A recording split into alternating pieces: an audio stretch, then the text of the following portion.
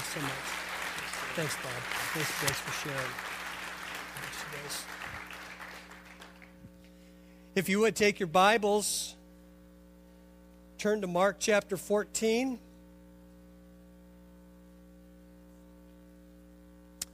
Turn to Mark chapter 14. How many of you like pictures? How many really like pictures? Not many of you. Okay. Maybe we can go. Oh, there you go. Okay, thanks.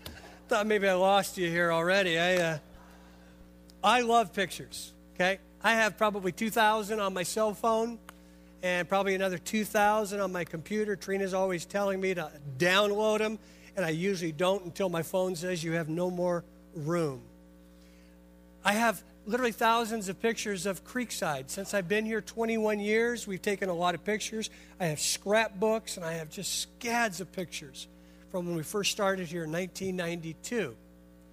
And I could tell you the story of our time here on pictures. I could just lay them out. I have that many. It was a year or so ago, a couple years ago, a lady in the church, might be kind of hard for everybody to see, but this is a Thomas Kinkade painting that she gave me. It was by Thomas Kinkade. It was called Golfer's Paradise, Hole Number 1. As you may know, he passed away in the last couple of years, and I think he was planning on doing a series of them of 18 holes, and this is hole number 1, the only one that he did in golf, I believe. And so one of the dear ladies of our church bought it for me, and it's in my office. I love pictures.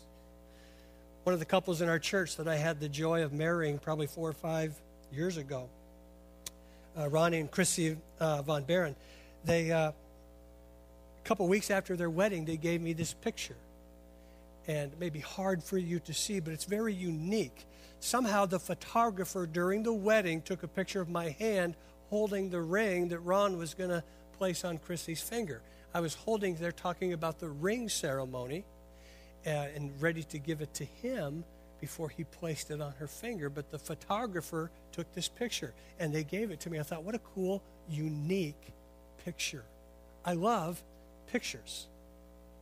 Got them all over the place. I have to switch them around and take them down. Last night, we had our grandson Isaac over, and he's just at that age now where sports is kind of starting to click and make sense. We were playing baseball at first until he hit one of the balls over our neighbor's fence, who were not home, to get it. Then he picked up a basketball, which is my game, my sport, what I love. And so I said, I got to teach this kid at 3.5 on his little hoop how to throw it down, how to slam dunk, how to get it in somebody's face. And so I kind of showed him on my knees, and I showed him, hey, bro, this is what you do. Hard, throw it down. So pretty soon he is going at the end of the cement, running up and throwing it down. I loved it. Here, I got a picture of it. Okay? He had 2 runways. He had the one that's right behind him, and then he had another one that went out more into the other grass part, and he'd come in, and he got the hang of it. I thought, oh, sweet Jesus, thank you. You know? He's going to pick up my sport. And so we're playing, and he'd say, Papa, you slam it, you dunk it. So I'd take it, I'd dunk it, I'd throw it back to him, and then he'd dunk it. And I finally said, I really need to inspire this kid for basketball. So I said, Eyes, your papa. I have these scrapbooks of when I played basketball in high school and college, okay? So I said to Eyes, he's old enough to get this. I said, Eyes, would you like to see some pictures of Papa playing basketball?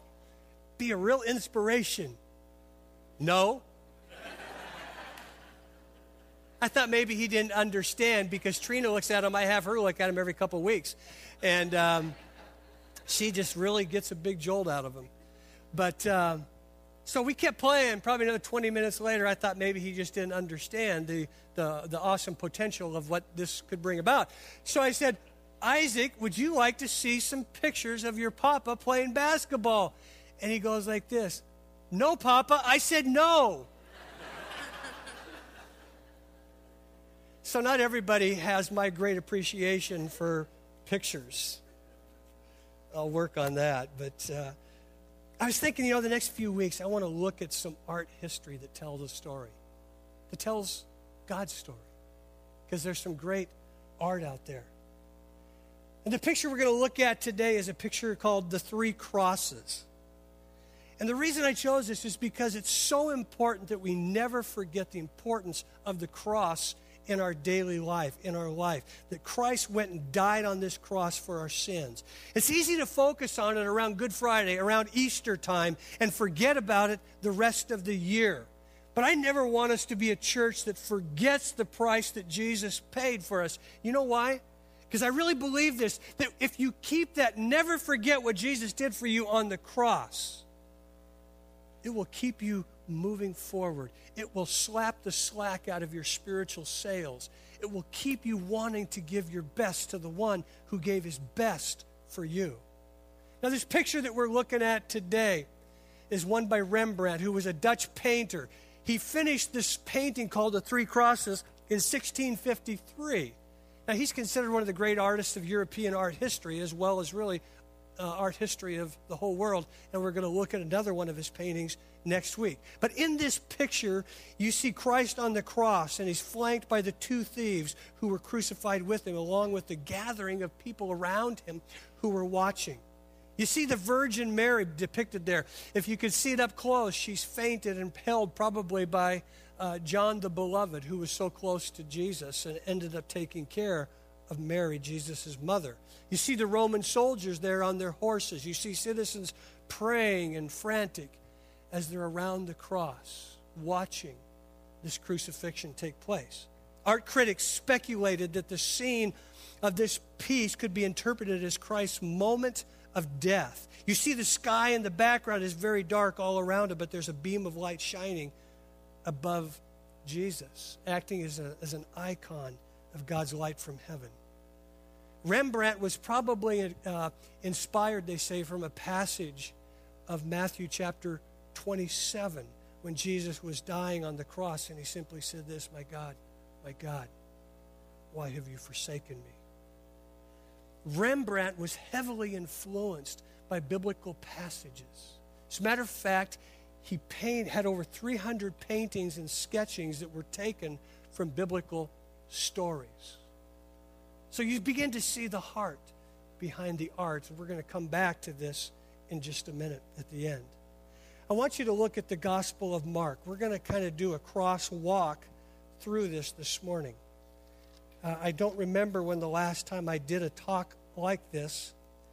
It's probably more of a, Trina said it sounded more like a lecture than good preaching. I don't know what that means, but I added the good preaching. She just said lecture. But this is so important, because I never want us to lose sight, loved ones, of the importance of the cross in your life. This is one of the greatest stories that we forget about until the holiday season. Today we're simply going to do this. We're going to read through the story of Jesus' cross and the meaning of it for us, act by act.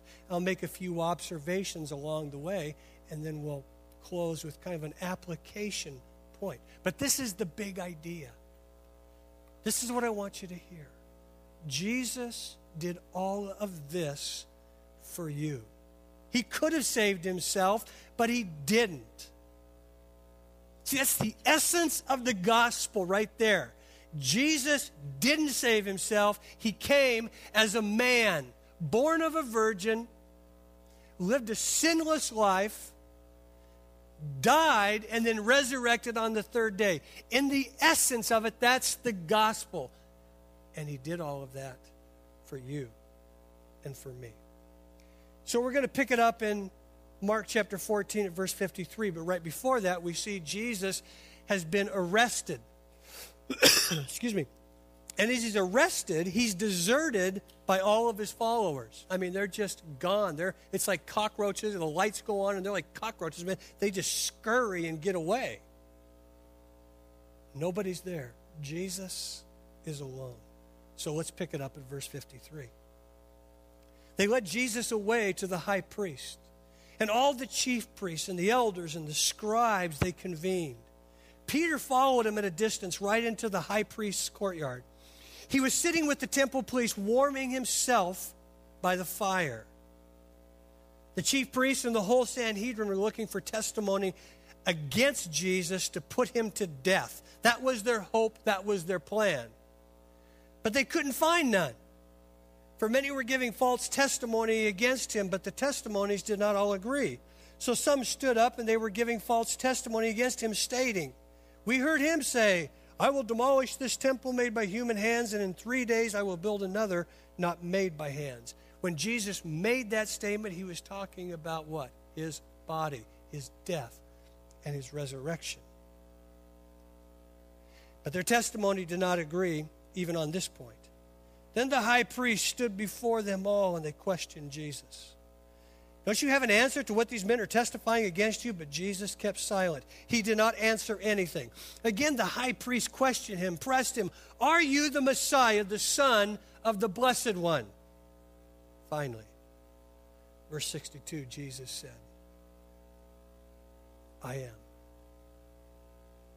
And all of you will see the Son of Man seated at the right hand of the power and coming with the clouds of heaven." There's going to come a day, guys, when you're going to see me in a different way. Then the high priest tore his robes and he said, "Why do we still need witnesses? We've heard the blasphemy. What is your decision?" Well, they all condemned him to be deserving of death. Then someone began to spit on him. Some blindfolded him, and they started beating him, saying, "Prophesy." Even the temple police took him and they slapped him. So what you see here is all of these religious bigwigs, the big religious dogs of that day, they come together and they conspire against Jesus. But they're a little bit exasperated by the contradictory witnesses and by Jesus' silence, because they were always trying to trap him. But finally he breaks his silence and he says, "Yes, I am he." It was at that point that they had enough to really convict him of blasphemy. But Jesus, he goes on and he gives them a little bit more.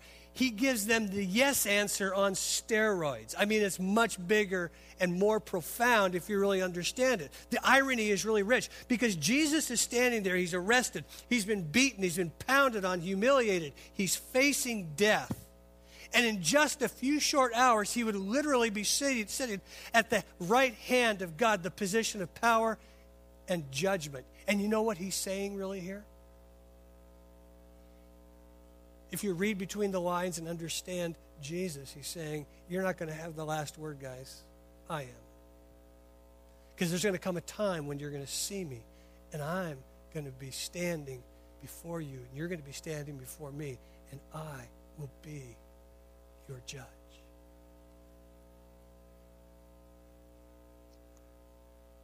See, at this point, they had all they wanted from Jesus. By his own words, he was a blasphemer by saying he was God. They could convict him of that.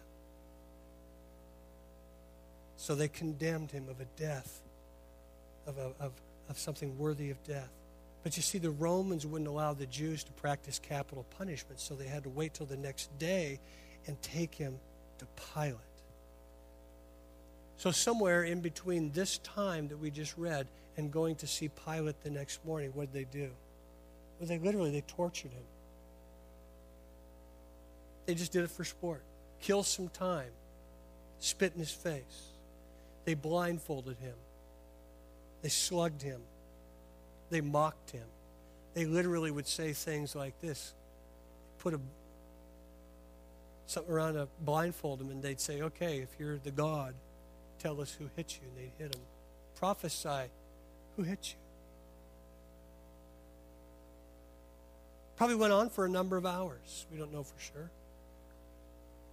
But this is what I want you to know. Jesus did all this for you. All this for you, for me. While Peter was in the courtyard, below one of the high priest's servants came. When he saw Peter warming himself, he looked at him and he said, you also were with that Nazarene Jesus, weren't you? But he denied it. I don't know. I don't understand what you're talking about. Then he went out of the entryway, and a rooster crowed. When he saw the servant When the servant saw him again, she began to tell those standing nearby, "This man is one of them." But again he denied it. After a little, while those were standing there, said to Peter again, "You certainly are one of them, since you're also a Galilean." Then he started to curse and to swear with an oath, "I don't know this man that you're talking about." Immediately a rooster crowed a second time, and Peter remembered when Jesus had spoken the word to him, "Before the rooster crows twice, you will deny me 3 times." It says as Peter thought about it, what did he do? He began to weep. See, it was only hours before, friends, that Peter had declared, "Even if all fall away, I will not. Even if I have to die with you, Lord, I will not disown you." So what's taking place there? Well, Peter overpromised and he underdelivered. Have you ever done that as a follower of Christ? I find it interesting that Peter's failures are in all of the Gospels. Not all of the Gospels contain all of the same information, but this story is in there. Why? I think it's because that the writers want us to understand that there is a warning with this, but there's also a promise. The warning is simply don't deny Jesus. See, if the Apostle Peter, who really was the leader of the apostles, the disciples, the followers of Jesus, if he could fall, any of us could. Don't overestimate your own strength. But there's also a promise of forgiveness here, because we understand what? That when Jesus resurrected, it says literally in 1 Corinthians 15 and then in John 21, it says specifically that Jesus sought out Peter. Why? To forgive him, to restore him back into the relationship that he had broken with Jesus. I don't know if you know this, but really Peter's story is our story. So often we have a tendency to overpromise God and underdeliver. See, like Peter, we're more weak and sinful than we ever imagined, but guess what? We're also more loved than we could ever believe. And that's really the story of Peter. In the midst of your failure, loved ones, Jesus comes in his pursuing love and in his great presence to always bring and call you back to him. Why? Because Jesus did all this for you.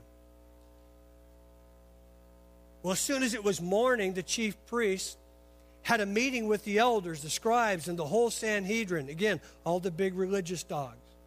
After tying Jesus up, they led him away and they abandoned him over to Pilate. So Pilate asked him, "Are you the king of the Jews?" Jesus says simply, "You have said it." Well, the chief priests began to accuse him of many things. Then Pilate questioned him again. "Are you not answering anything? Look how many things they're accusing you of." But Jesus still did not answer anything. And Pilate was amazed. So it was at the festival, it was Pilate's custom to release to the people a prisoner that they requested. Well, there was this one man named Barabbas who was in prison with rebels who had committed murder during a rebellion. The crowd came up and they began to ask Pilate to do for them as was his custom. So Pilate answered them, "Do you want me to release the king of the Jews for you?" Hoping they would say yes. For he knew it was because of envy that the chief priests had handed him over, not because there was really anything that Jesus had done wrong.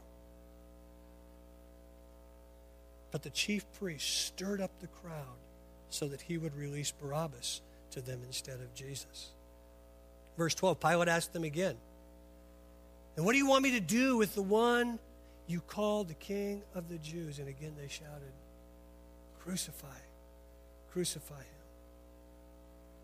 Pilate began to say to them, "Why? What has he done wrong?" But they shouted all the more, "Crucify him, crucify him." Then, willing to gratify the crowd, Pilate released Barabbas to them, and after having Jesus flogged, he handed him over to be crucified. That portion of Scripture, that passage right there, friends, is really the essence the central truth of the gospel, the good news of Jesus Christ. An innocent man is condemned. An innocent man died for the guilty. Barabbas was guilty of insurrection and murder. Everybody knew it. But Jesus, an innocent man, said, I'm going to take your place. And he did. See, the scripture says this in Romans 3, for the wages of sin is death, but the free gift of God is eternal life. And the way that we get to experience that eternal life is because of what Jesus did as a gift of salvation for us. Jesus was innocent. He was innocent with Barabbas, and he was innocent with you and me. But you know what he did? He was willing to take our sin, take it to the cross, and die in your place, in my place, in humanity's place. There's a little phrase there, you just kind of blow by it, read over it, and really don't notice it, but it said, he had Jesus flogged. Those simple words, we really can't relate to them, but those simple words describe an unimaginable horror. A Roman soldier flogged Jesus with the whip of long leather thongs tipped with metal. On the tips of them would have been metal or bone. A skilled soldier could literally strip the flesh off the back of his victim, sometimes to the place where bones would show or internal organs would be exposed. Oftentimes, most people, if they were flogged, would not survive it. They would die from shock and loss of blood. They basically said that if you were flogged with 40 stripes, that would cause your death. Isn't it interesting that they gave Jesus 39? Let's keep him alive. Let's make him suffer. Guess what? Jesus did it all for you.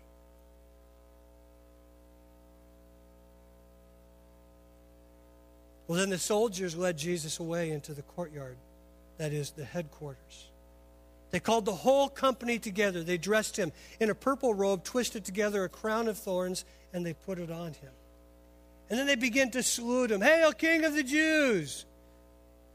And in this continuous tense, they kept hitting him on the head with a reed and spitting on him. Then they'd get down on their knees, and they were paying him homage. When they had mocked him, they stripped him of the purple robe. They put his clothes on him, and they led him away to crucify him. The Roman soldiers added their own sin and assault to this mix by having fun at Jesus' expense. They mocked him. They beat him mercilessly. They put a robe, probably a rough robe, on his raw, bleeding back, and then they took a crown of thorns and pressed it on his head. And then giving a staff, they begin beating with him while they're spitting at him and mocking him. Jesus did all this for you. It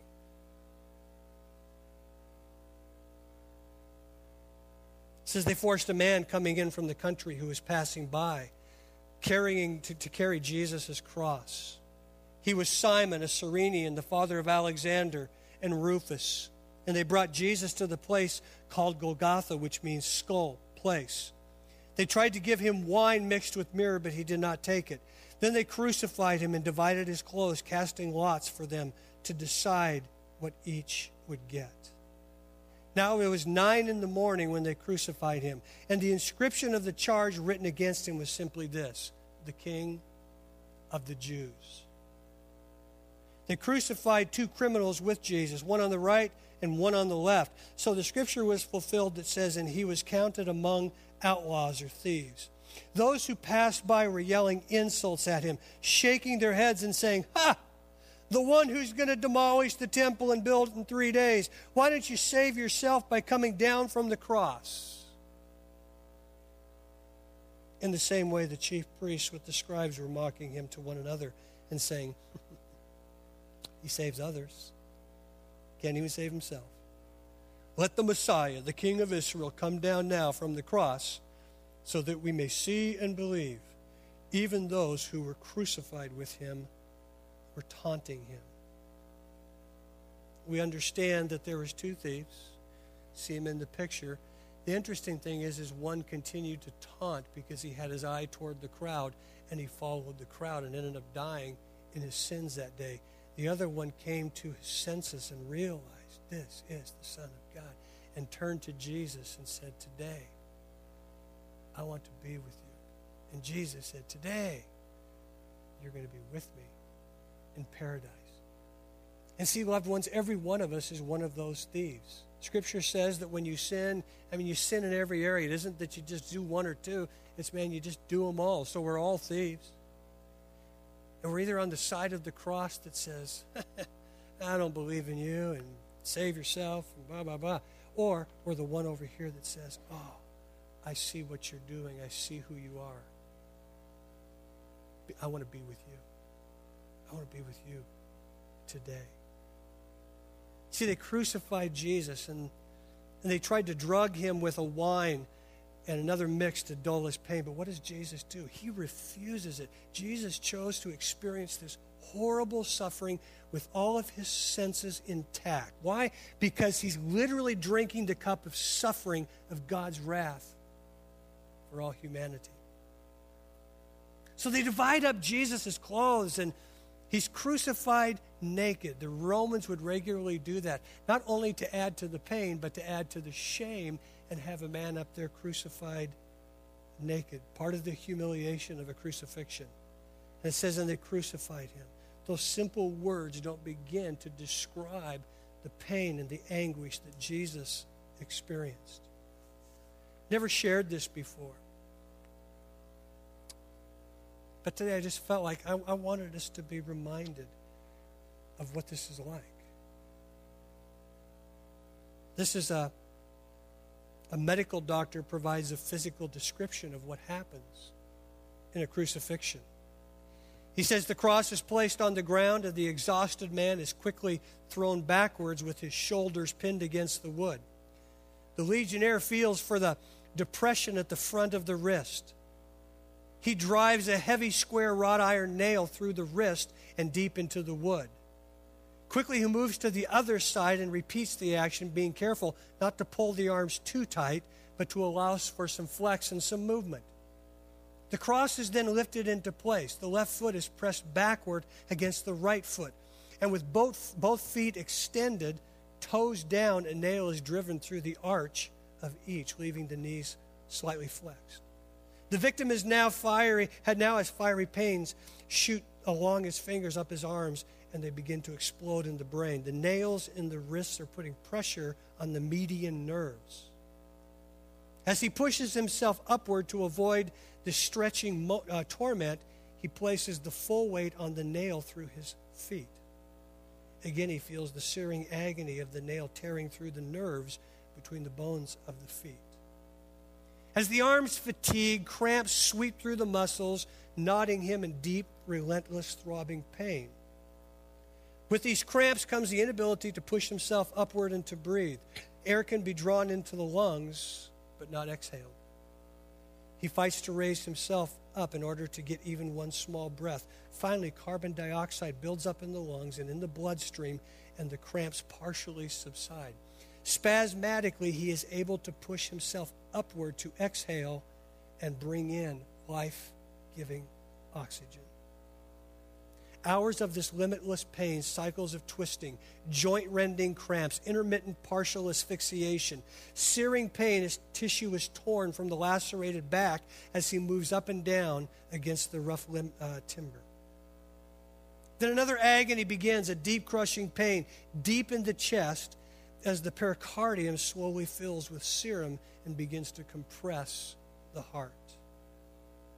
It is now almost over. The loss of tissue fluids has reached a critical level. The compressed heart is struggling to pump and to heave thick, sluggish blood into the tissues. The tortured lungs are making a frantic effort to grasp in small gulps of air. The person can now feel the chill of death creeping through the tissues. Finally, he can allow his body to die. All this Mark records with the simple words, and they crucified him. What incredible love this was. You know what? Jesus did this all for you. And see, besides the physical agony of what we just read about and took place, there's the constant barrage of verbal abuse. Don't miss the irony. Don't miss it in their abuse. He saved others, but he can't save himself. Let him come down from the cross, and then we'll believe in him. Imagine that. Come down from the cross. Oh, we'll believe. Probably not. They didn't believe it when he was passing out bread to 5,000 people from 2 loaves and 5 fishes. They didn't believe then. Why would they believe now? And if he would have come down, because he could have, and if he would have come down, guess what? He would have saved himself. But he wouldn't have saved you. And you. And me. He loved you and me and humanity more than he loved himself. Jesus did all this for you. When it was noon, darkness came over the whole land. So now 6 hours have passed from the time of the crucifixion till the time of death. 6 hours. Darkness came over the whole land until 3 p.m. And at 3, Jesus cried out with a loud voice, Eli, Eli, lama sabachthani, which is translated, my God, why have you forsaken me? Then some of those standing there heard this, and they said, look, he's calling for Elijah. Someone ran and filled a sponge with sour wine, mixed it on a reed, offered him a drink, and said, let's see if Elijah comes to take him down. But Jesus let out a loud cry and breathed his last. Then the curtain of the sanctuary was split in 2 from top to bottom in their temple. When the centurion who was standing opposite Jesus saw the way he breathed his last, he said, this man must really be God's son. One that was accusing, mocking, beating, in the end says, wow, this is God's son.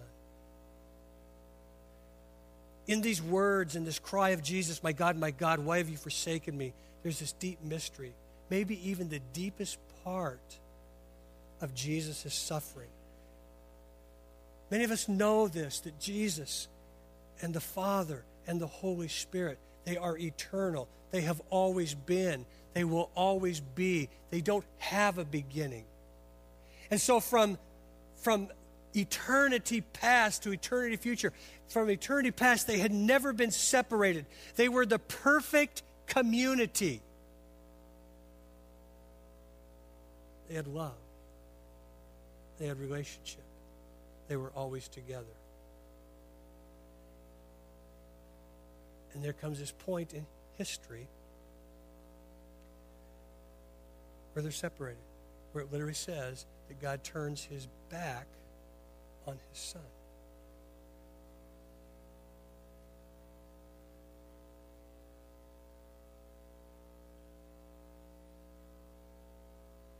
I've talked with people whose spouses are in the process of divorcing them or divorced them, and they said, I would prefer death over what happened or what is taking place. See, I've been married for Trina for 35 years. We have just this wonderful, loving relationship. I couldn't imagine if one day she said to me, I'm leaving you. I've sat in my office with people literally crying, sobbing uncontrollably, trying to work through what's happened with their spouse. Can I just tell you something? That's only a foreshadow. It's only a shadow of what had to have happened with Jesus. First time in eternity that he'd ever been separated from his Father and the Spirit. So with a loud cry, Jesus breathes his last, and as he died, he shouts, Telestai, which means it is finished. Or what it really means for us, it is finished. Sin and death are paid in full. Now we can be free. We can be forgiven. We don't have to face and fear death the way everybody else does. Jesus said he came to give his life as a ransom for many, to give himself up so that we could live. And that's exactly what takes place here. And Jesus clearly communicates and declares in his last words from the cross that he has given his life to free you and me, and to redeem us. Jesus did this all for you. So what happens? Well, they take him off the cross. His followers take him and they ask if they can bury him because they think this is the end. This is the end of their hopes and their dreams. Jesus was their Messiah. Now it's over. Or so they think. And normally it would be, right? Because usually dead people are dead. But no, Jesus, he is a God-man, and you can't keep a God-man down. And he resurrects and comes back and seals the deal for you and for me. Before we receive communion today, I want to remind you, Jesus did all this for you. Here's the rest of the story of Rembrandt's picture. I love what John R. Stott, a great preacher from England, he said, before we can begin to see the cross as something done for us, we have to see it as something done by us. It was not the religious rulers and leaders who killed Jesus. It was you, and me. It's our sin, the Scripture tells us, that nailed him to the cross. As you study this picture, look at it of Rembrandt's painting of the three crosses. Your eye is directly drawn to the middle where Jesus is on the center of the cross where he died. Then you'd begin to look around and notice all the facial features of the people that are gathered around at the foot of the cross. And you'd be impressed by the detail of their facial features. You begin to see the people as they are witnessing this awful crime of the crucifixion. But as you go through the picture, if you look closely in the far right-hand corner in the shadows where it's darkest, you'll see the outline of a face. Most art critics say this. They believe that it was Rembrandt painting himself in the picture. Why is that? Because Rembrandt had an understanding that it was his sin that nailed Jesus. Father, I thank you so much for today and the time that we get to come and celebrate and worship and share our lives with each other as we learn from you. I pray for all of us, God, that as we get tempted, as life goes on, God, every one of us faces it. Jesus faced it. I pray that you give us the strength to turn to your word. You give us the strength to turn to you, and that we can get our strength from you to get through these hard things, God. I thank you for everybody in here. I pray that you bless and you touch everyone's heart, and that when they leave here today, they're not the same because they've had an experience with you. We thank you, we love you, and we give you all the praise. And all of God's children said, amen. Have a great afternoon, everyone. You're loved. It was literally torn in half. What's that picture of? See, in the temple, for the Jewish believers in Judaism, the high priest would go in one day a year and offer atonement. Yom Kippur, offer atonement for the sins of the nation of Israel and for himself. He's the only one that could go in there and do that, one person. What God is saying, two clear things. Now it's not a high priest because Jesus Christ is your high priest. He is the one that makes it possible for you to be forgiven. You and I don't have to get sacrifices or take sacrifices to the temple anymore. Aren't you glad about that? Could you imagine how embarrassing if I had to bring in this big cow and an ox and a couple of birds and a turtle dove and all of this stuff, and you see me bring it in to be sacrificed on other days besides Yom Kippur, and you go, wow, poor pastor, man, what a sinner. Well, it is kind of funny, but you know what? It's the same for you. We'd all have to just bring our stuff, strut it to the temple. We don't have to do that anymore. Jesus is our sacrifice. And not only is number one he our sacrifice, but this is what's so precious and powerful. He has opened up the doors of heaven. He has opened up access to the Father. Now we have access to the God, the creator of the universe, because of what he did.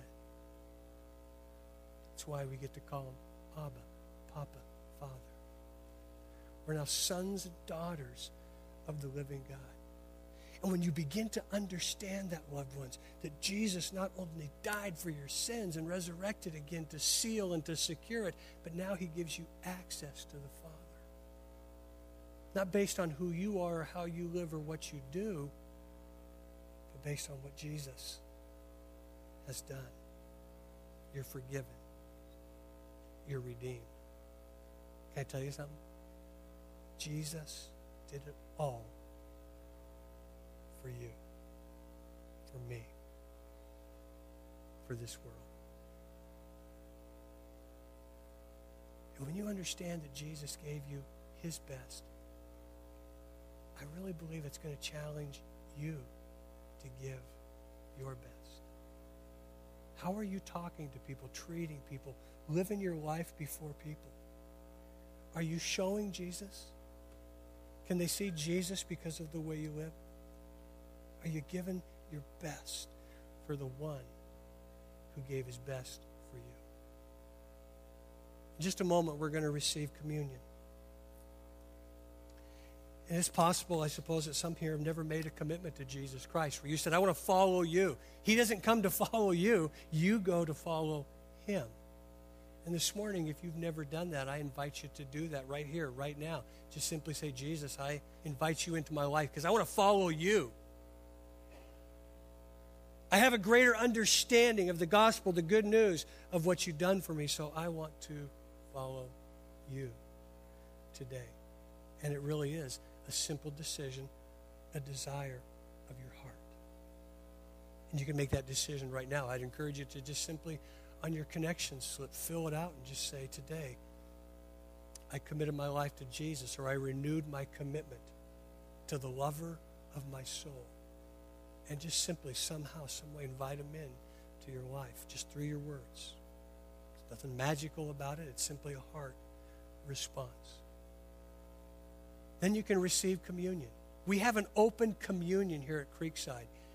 I'm going to invite the servers, if they'd come and get their communion emblems, and we're going to have a station over here, a station back there, a station here, and a station over here. And in just a minute, we're going to invite you to go and receive your communion. What are they represented of? Well, the bread is represented of Jesus' body that was broken for you on the cross. The juice that you're going to dip the bread into. It is emblematic, a powerful picture of Christ's blood that was shed on the cross.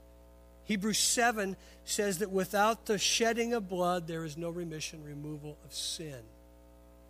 And as you dip it in there, it's a powerful reminder. I am forgiven. So Creekside has an open communion. You don't have to be a member of this church. Anybody can receive. But if you don't have a relationship with Jesus, all it is just kind of a religious thing to do, which has no efficacious power for you.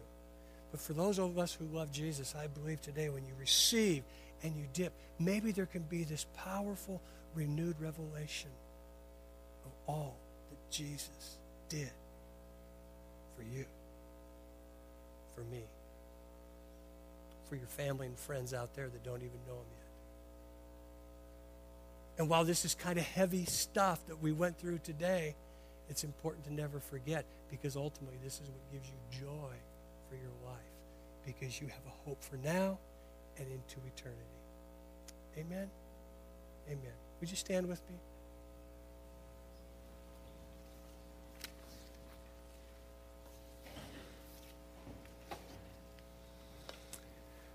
We're going to pray, and then I'm going to dismiss you. And again, I think I said it earlier, but for those of you who are gluten-free, we have gluten wafers that you can take and dip in as well.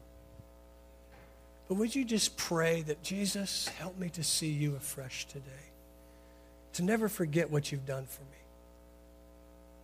I don't want this to be heavy and macabre. I want it to be celebrative, because that's what communion is about. It comes from the word Eucharist, to give thanks. I just want us to simply remember and give thanks to Jesus and for what he's done. Father, today we come. Thank you that the Scripture says that you gave to us an indescribable gift, meaning your Son. Jesus, thank you that you would come and give your life a ransom for us. When you could have saved yourself, you said, no. This ain't about me.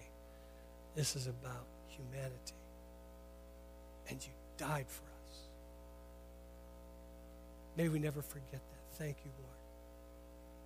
And then thank you, Holy Spirit, that as we respond to the Son, you come and you indwell our lives and you empower us to live and to become more like Jesus every day in every way, so that the people around us, at work, in our family, in our neighborhoods, wherever we go, there is something of the life of God that's displayed. And Lord, it opens opportunities for us to share. So do a work in us today, Lord, as we receive our communion.